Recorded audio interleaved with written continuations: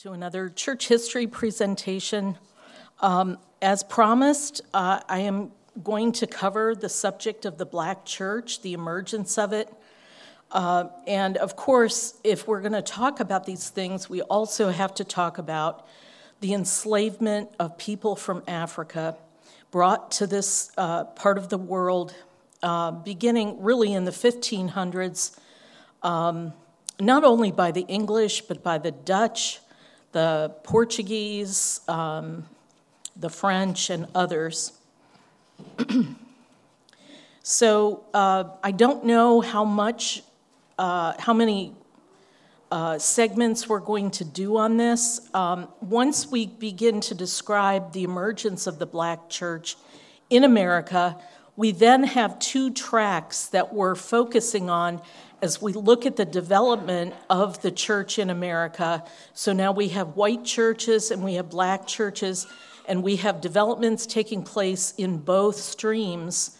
And it's important to focus on both because coming into the 20th century, Black churches have a profound impact on the overall state of the church in America, and I'm happy to say it's a very good impact in the Pentecostal and charismatic movements.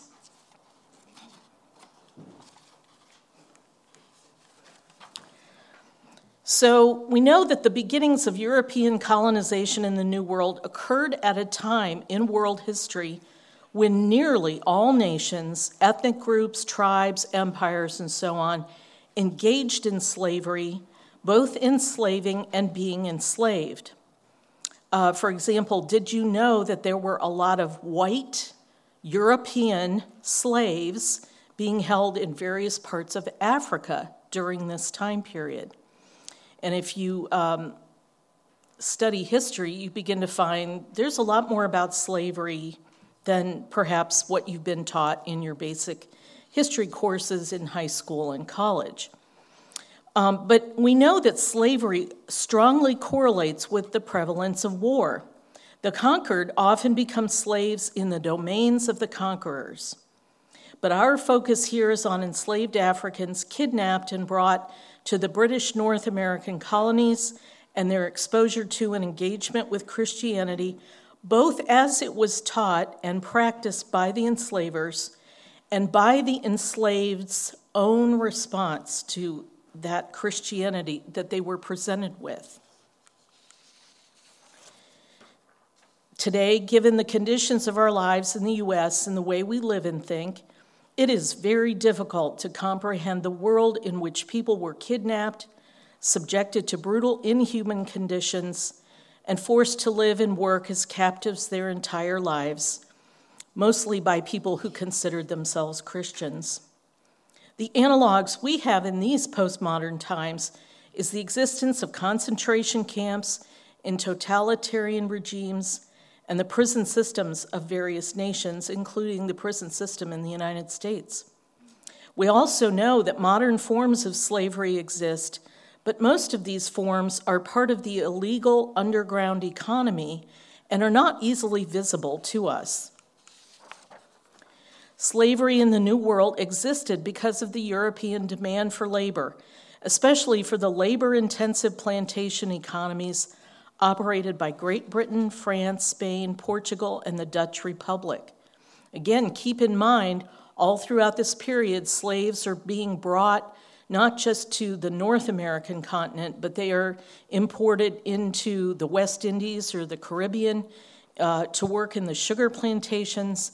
They are brought into the various parts of South America where the Spanish and Portuguese have constructed large-scale plantation endeavors. So Africans, there's a huge movement of Africans. You know, this is not voluntary, this is all involuntary, but there's a huge movement of Africans into the New World along with Europeans.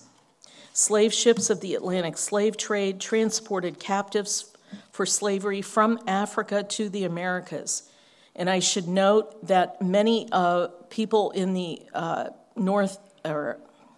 the The New England colonies were involved in the Atlantic slave trade. Indigenous people, or Native Americans, were also enslaved in the North American colonies, but on a smaller scale, and Native American slavery largely ended by the late 1700s. Plantation holders believed that enslaved Africans were stronger and could do more work than indigenous people. Also, keep in mind, indigenous groups are getting wiped out by the diseases that Europeans are bringing with them. Another reason why the plantation owners and slaveholders decided that enslaving Native Americans was probably not going to be good long term is the fact that what do people do when they are enslaved? What is the number one thing that they are thinking about day and night? Being free, escaping to freedom, leaving, fleeing, whatever that looks like in their particular situation. And the plantation owners knew that the indigenous people knew the terrain they were enslaved in better than the owners themselves. If you're Native American and you're trying to hide somewhere in the colony of Georgia, you because of your culture that you come from, this is your homeland. You are going to know exactly where to go to hide out. So the plantation owners were like, well, we can't really rely, we're going to have too many problems with slaves going missing if we enslave Native Americans. They assumed that Africans would not, be brave enough to go out into the wilderness to flee their situation.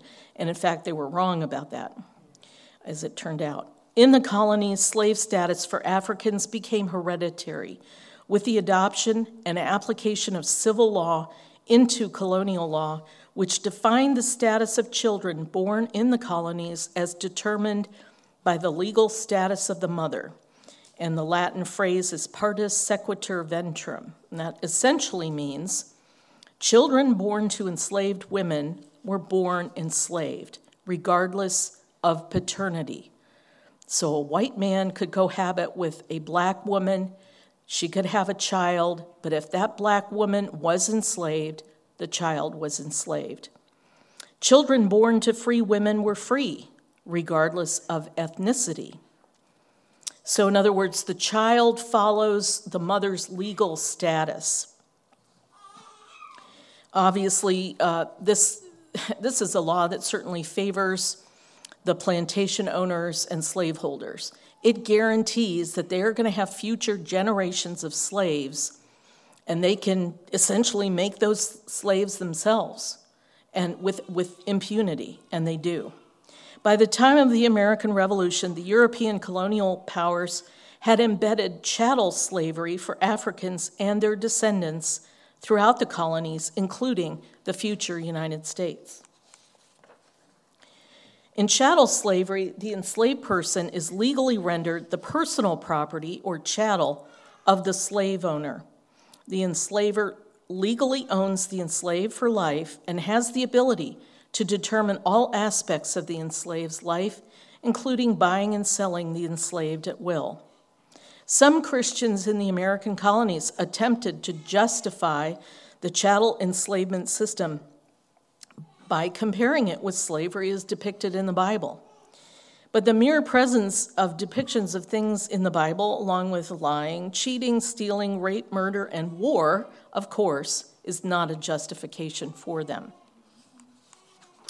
And the slavery, as it's outlined, the laws regarding the enslaved in the Jewish laws that we see in Leviticus and Deuteronomy describe a very different kind of slavery. The first recorded Africans in Virginia arrived in late August 1619. The White Lion, a privateer ship owned by Robert Rich, 2nd Earl of Warwick, but flying a Dutch flag, docked at what is now Old Point Comfort, located in modern-day Hampton, Virginia, with approximately 20 Africans. They were captives from Angola and had been seized by the British crew from a Portuguese slave ship. To obtain the Africans, the Jamestown colony traded provisions with the ship. Some number of these individuals appear to have been treated like indentured servants, since slave laws were not passed until later, in 1641 in Massachusetts and in 1661 in Virginia, which seems kind of late. As I was doing this study myself, I found it difficult to look at some of the historical, tracing the history of these events, because, and maybe this is just me, my mind likes to work in a pigeonhole system. I like to categorize. I like to put things in boxes. Well, this goes in this box, and this goes in this. But, this was a time period, and the governments were such that it's not like today. So you could have parts of, you could have a colony like Georgia, which was founded specifically to not include slaves, and then later it becomes a colony where there are a lot of slaves. So what happened? Did Georgia move from one box in my mind to the other? Well, yeah, and I'm having problems with that. It's like, well, you started out free, and now you've got enslaved people, and as time went on, a lot of enslaved people. However, just as things don't stay in their nice, neat little boxes, and the law doesn't really catch up with this, all of the stuff that's going on. There's a huge movement of people, and they're going wherever they want to go or being forced to go certain places, and a lot of this stuff doesn't fit into nice, neat little boxes. So from the beginning, in accordance with the custom of the Atlantic slave trade, most of this relatively small group in 1619 appear to have been treated as slaves, with the words African or Negro becoming synonymous with slave. And then Virginia enacted laws concerning runaway slaves and Negroes in 1672.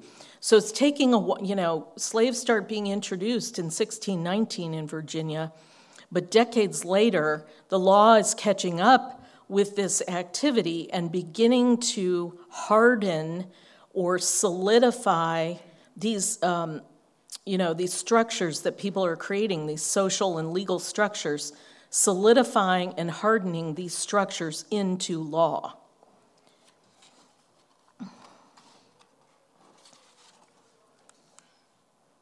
Racialization and racism became embedded socially, legally, and culturally as a result of the institution of chattel slavery of blacks only throughout the North American colonies.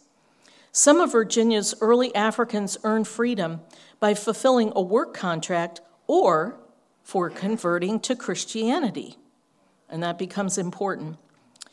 At least one of these, a man who is known, there's some historical record of what he did. His name was Anthony Johnson. He in turn acquired slaves or indentured servants for workers himself. And U.S. historian Edmund Morgan, who's written a lot of stuff, and I'm sorry, I left out the footnote here, and I apologize. I'll try to find that because we're going to continue talking about these things. But Edmund Morgan says this evidence suggests that racial attitudes were much more flexible in early 17th century Virginia than they would later become. And again, what is hard for us to imagine is that in the colonies, there are both enslaved blacks and free blacks, even in the South. And I'm like, how is that even possible? Well, it existed. Now, here is a map showing population percentages in the 13 British colonies in 1770. And you can see, I don't know,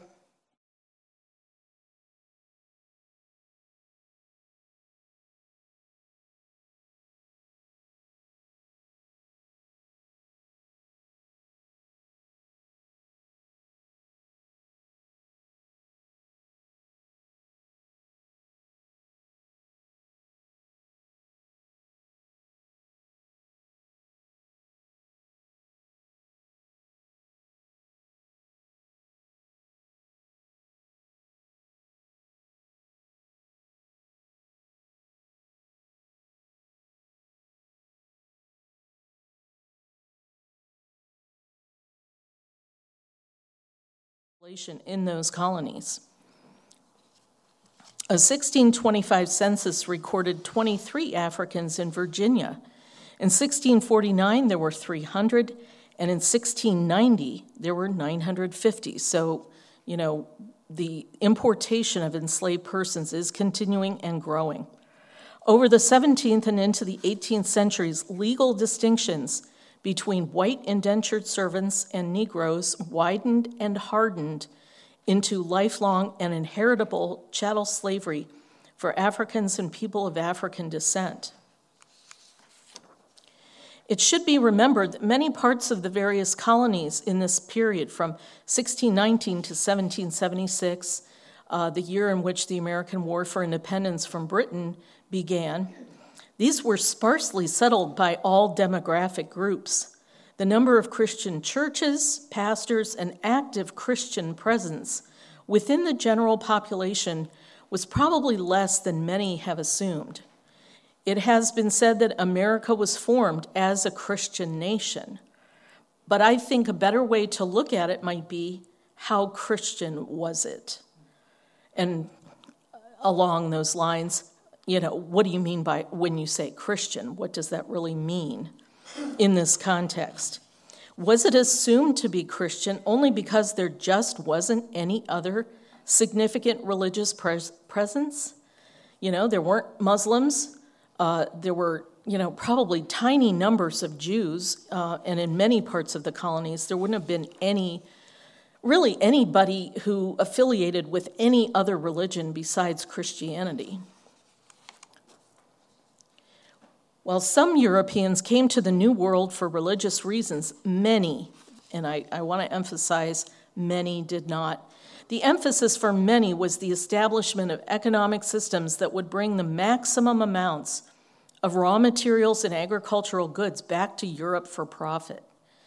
These were profit-making enterprises, and if they didn't make a profit, the colonists, threw down their tools, jumped on a ship, and went back to the homeland. If it wasn't making a profit, it wouldn't go, so to speak.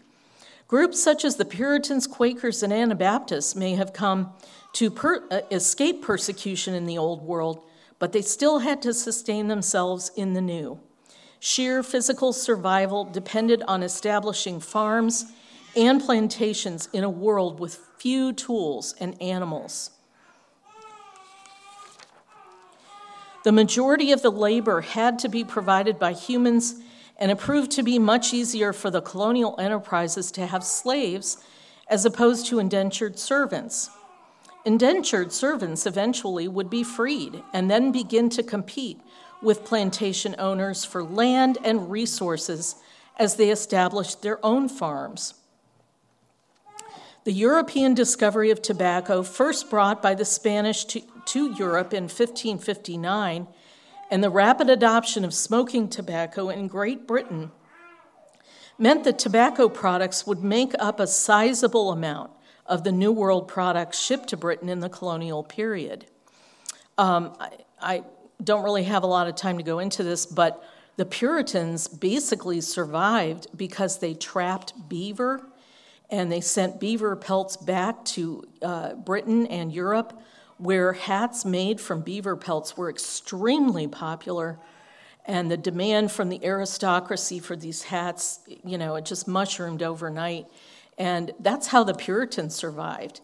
In New England, you can't really establish a plantation the way you can in some place like Georgia or South Carolina. The land and the climate is completely different, and you can't really do that much profitable farming in New England. So a lot of the colonists really relied upon trapping animals. Tobacco production was very labor intensive, and it had to be done on a large scale in order to be profitable. Other crops such as rice, indigo, and cotton required the same plantation system to produce as profitably as tobacco. Colonists in the British North American colonies modeled their plantations after the plantation systems used in the Caribbean and Latin America. And the demand for enslaved persons increased substantially through the 16 and 1700s, And the Portuguese, Spanish, Dutch, French, and English slavers accommodated this increase in demand. Again, profits. As Yale historian John W. Blassingame stated in his landmark 1979 work, The Slave Community, Plantation Life in the Antebellum South, revised and enlarged. And I brought this book. This is probably the first book written by an African-American historian to cover the topic of slavery in America from the slave's point of view. There are a lot of slave narratives that we have available to us that various historians have, actual enslaved persons and descendants of slaves were interviewed in the early part of the 20th century.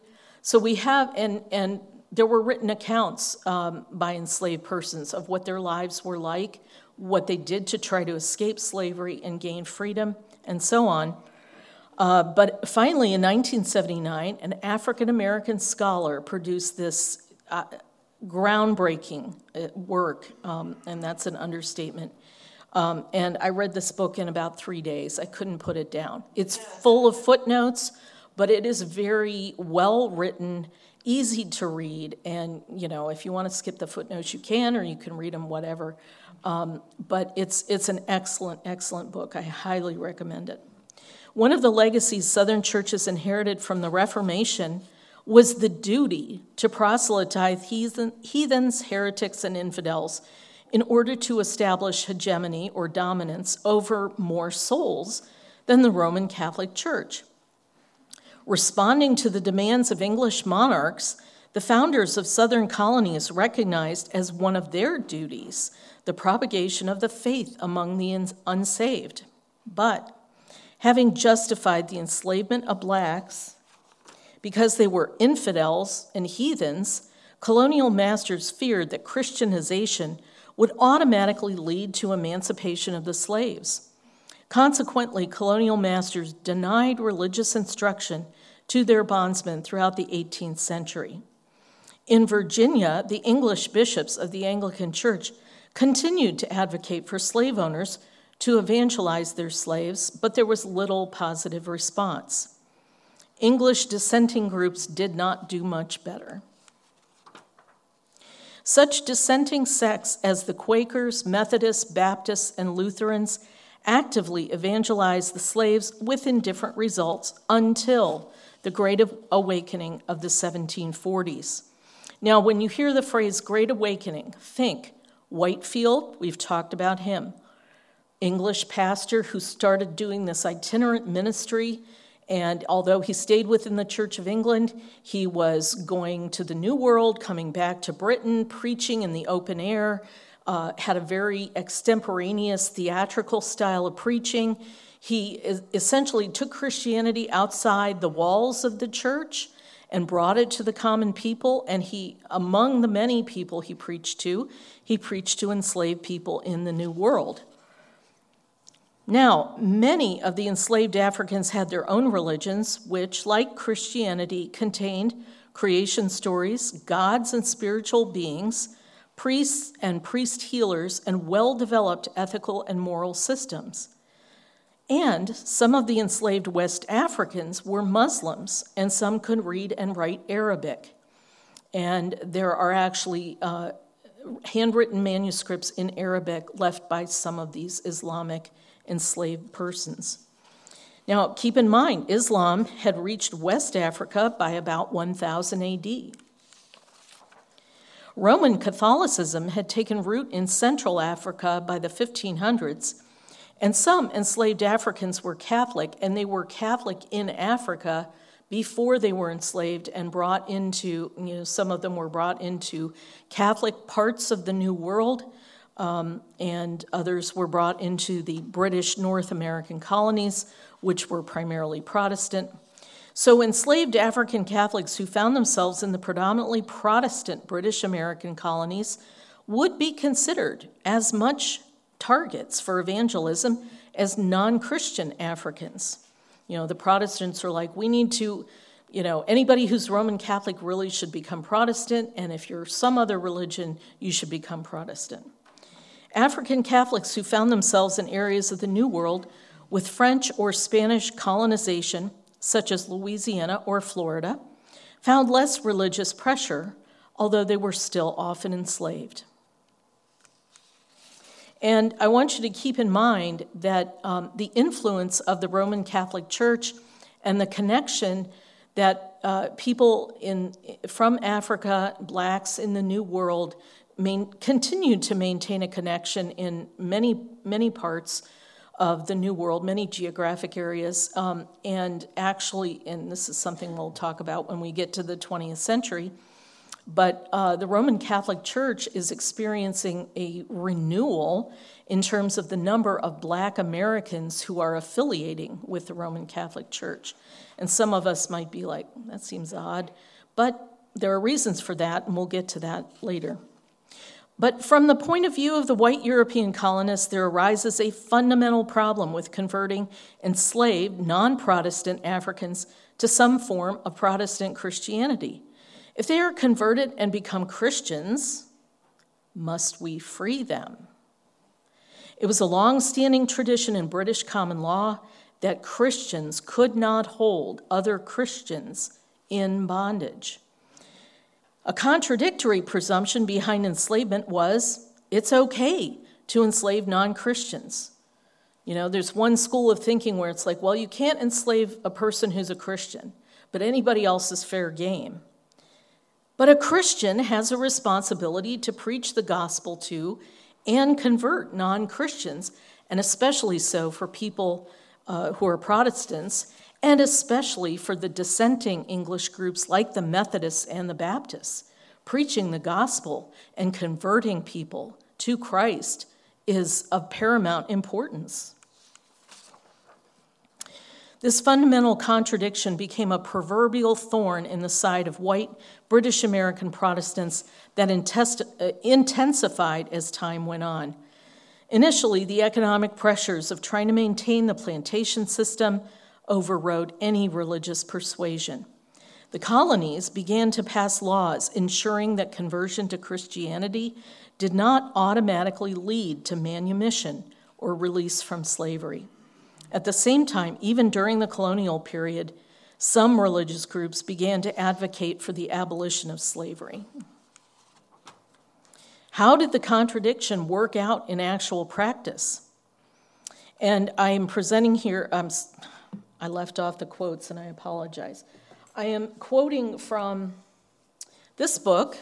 You probably can't see it too well, but this is entitled The Black Church. This is our story. This is our song. Excellent book written by Henry Louis Gates Jr., African-American scholar. And there's a companion movie. It's 4 hours long. I've only been able to watch about half of it, but it goes along with the book.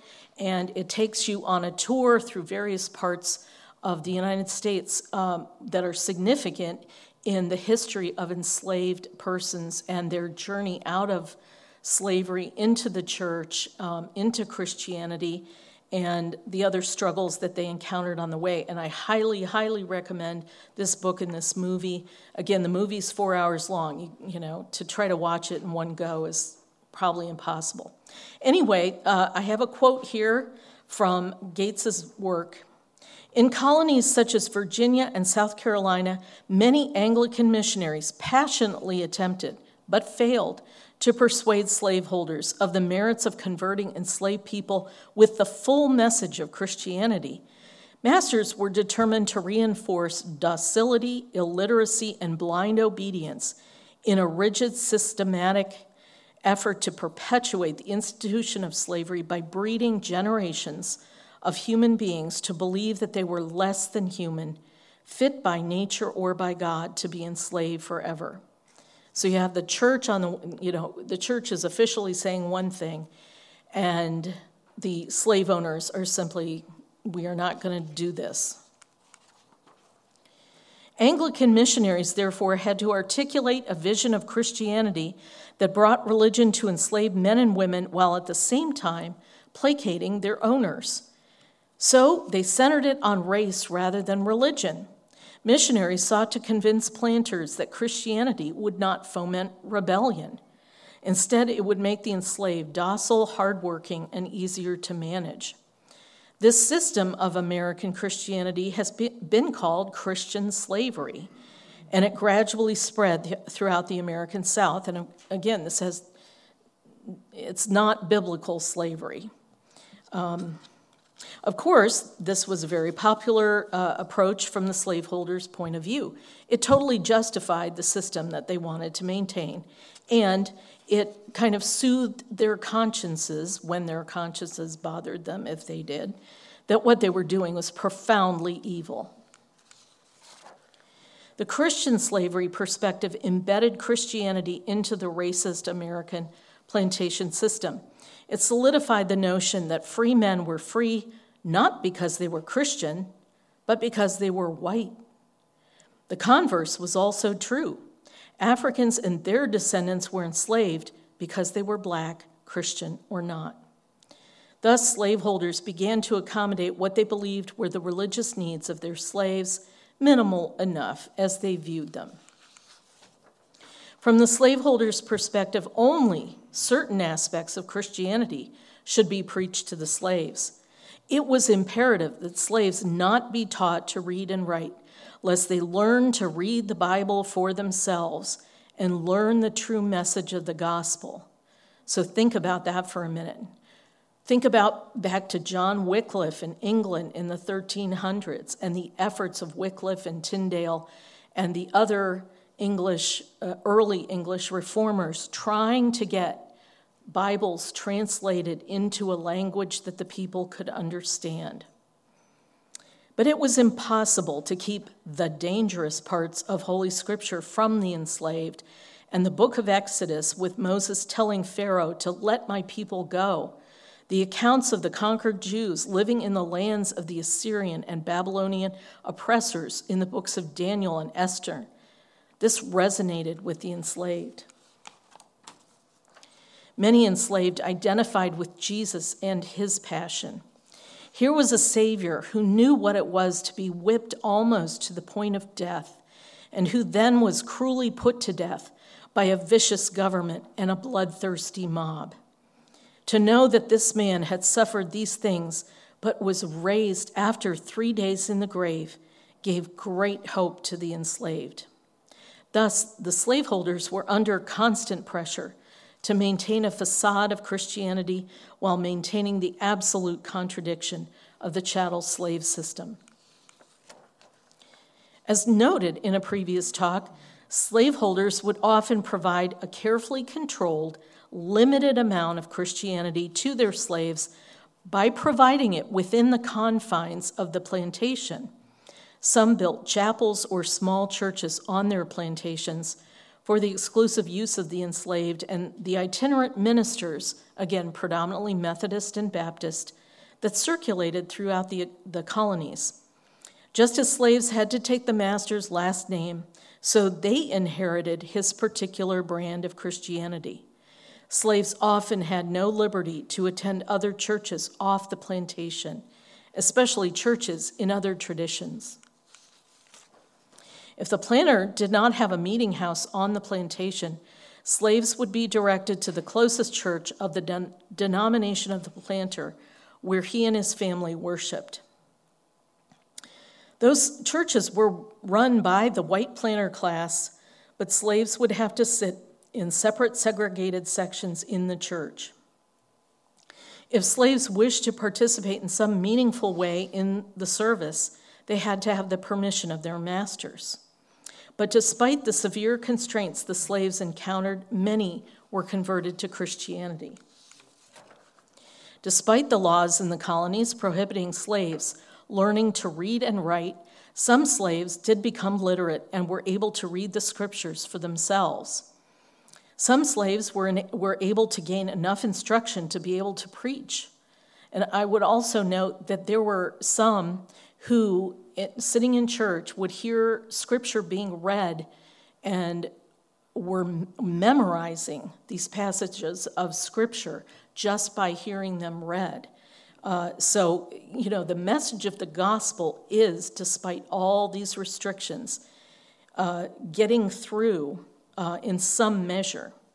And again, some of the enslaved actually preached to mixed groups in the southern churches, all the while under the watchful eye of their masters. There was a church in Richmond, Virginia, and I tried to find the name of the church. I read about it years ago, and I wasn't able to source the material on the internet. There was actually a church that it had free and enslaved blacks, it had whites, and the pastor of the church was actually an enslaved black man. And again, this defies our boxes, doesn't it? How can this be? It was a very different world from the world we live in. But of course, the messages that these, black preachers are preaching, it has to be on approved topics as well. So as long as blacks are within the confines of these white churches, they are restricted. But again, nonetheless, the gospel is getting through in some measure. Baptist and Methodist churches proved to be the most popular among the enslaved, with a focus on preaching as opposed to the dull and dry Anglican sermons and services.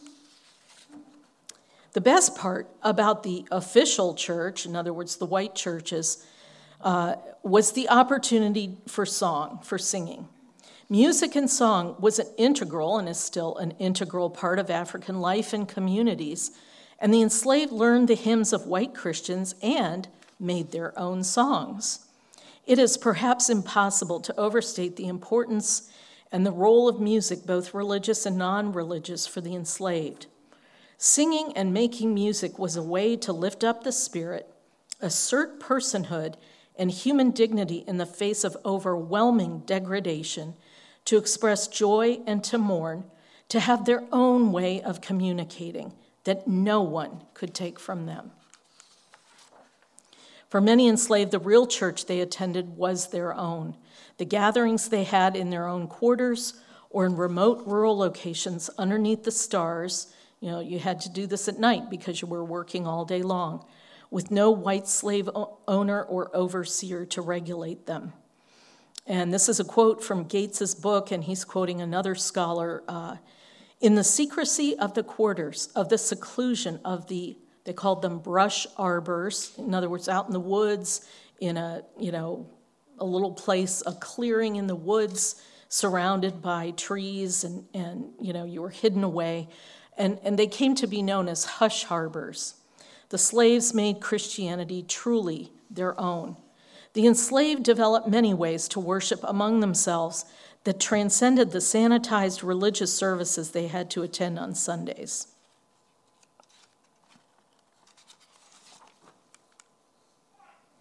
And this picture is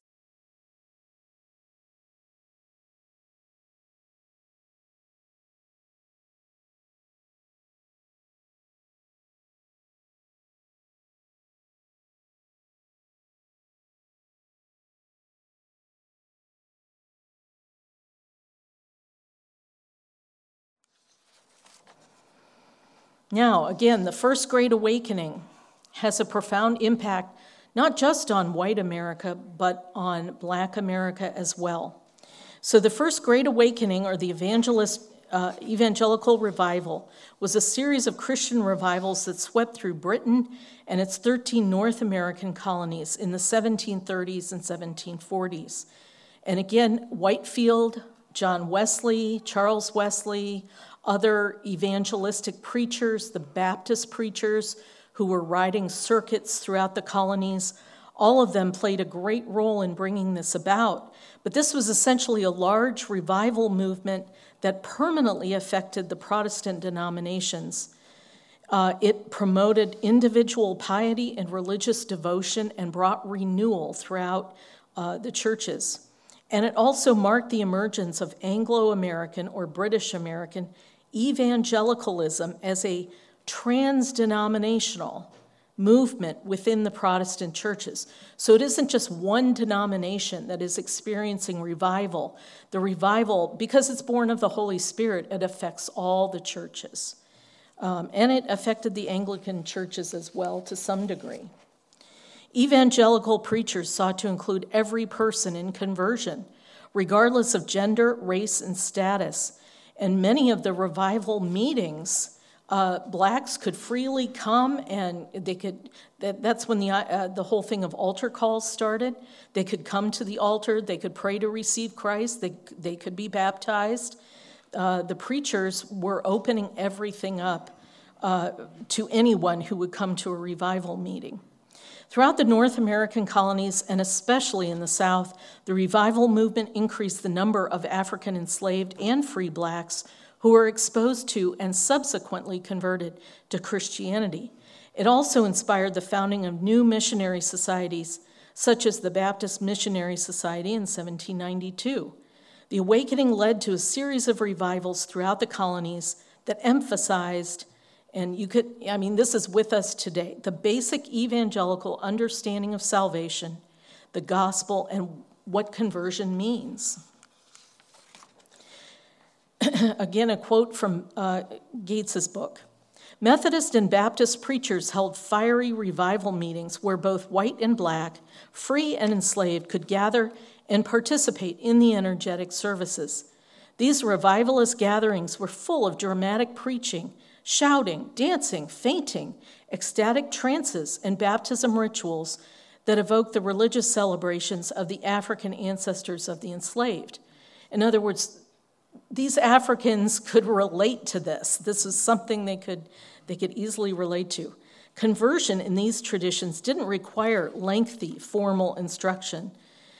You didn't have to read or write to profess faith in Christ. Only inner communion with the Holy Spirit. And by 1790, there were nearly 10,000 black Methodists and 20,000 black Baptists. Now, what you see here, this is a little structure. It's in South Carolina. It's got a sign up. It says Praise House. And this particular structure, it exists to this day. You can, it's actually, I think it's on the site of historic, there's a federal registry of historic places in the United States, and it might be on that. You can see it's got electricity. They've got electric lines coming in, electric meter. The structure itself was built in 1900, but it is reminiscent of the praise houses that many of the enslaved began to build for themselves. And this is really important to understand. This wasn't a structure provided by the white slaveholder. This is something the enslaved built for themselves. This particular house, praise house, was built some years after slavery has ended, but it served the same purpose. These underground Christian communities of enslaved black Americans could come to these praise houses. These were their churches. So, now they can move from being out of doors in the hush harbors, and they can actually have their own place of worship. And these exist to this day. Before the American War for Independence from Britain, the number of free blacks had grown, as well as the number of the enslaved, and both enslaved and free black converts to Christianity were being baptized and receiving some education in the faith. The number of both enslaved and free black pastors was growing as well. In the late 1700s, black churches, similar in form and structure to white churches, emerged. One of the first black churches in the American South was established by George Liel, an enslaved man and a Baptist preacher.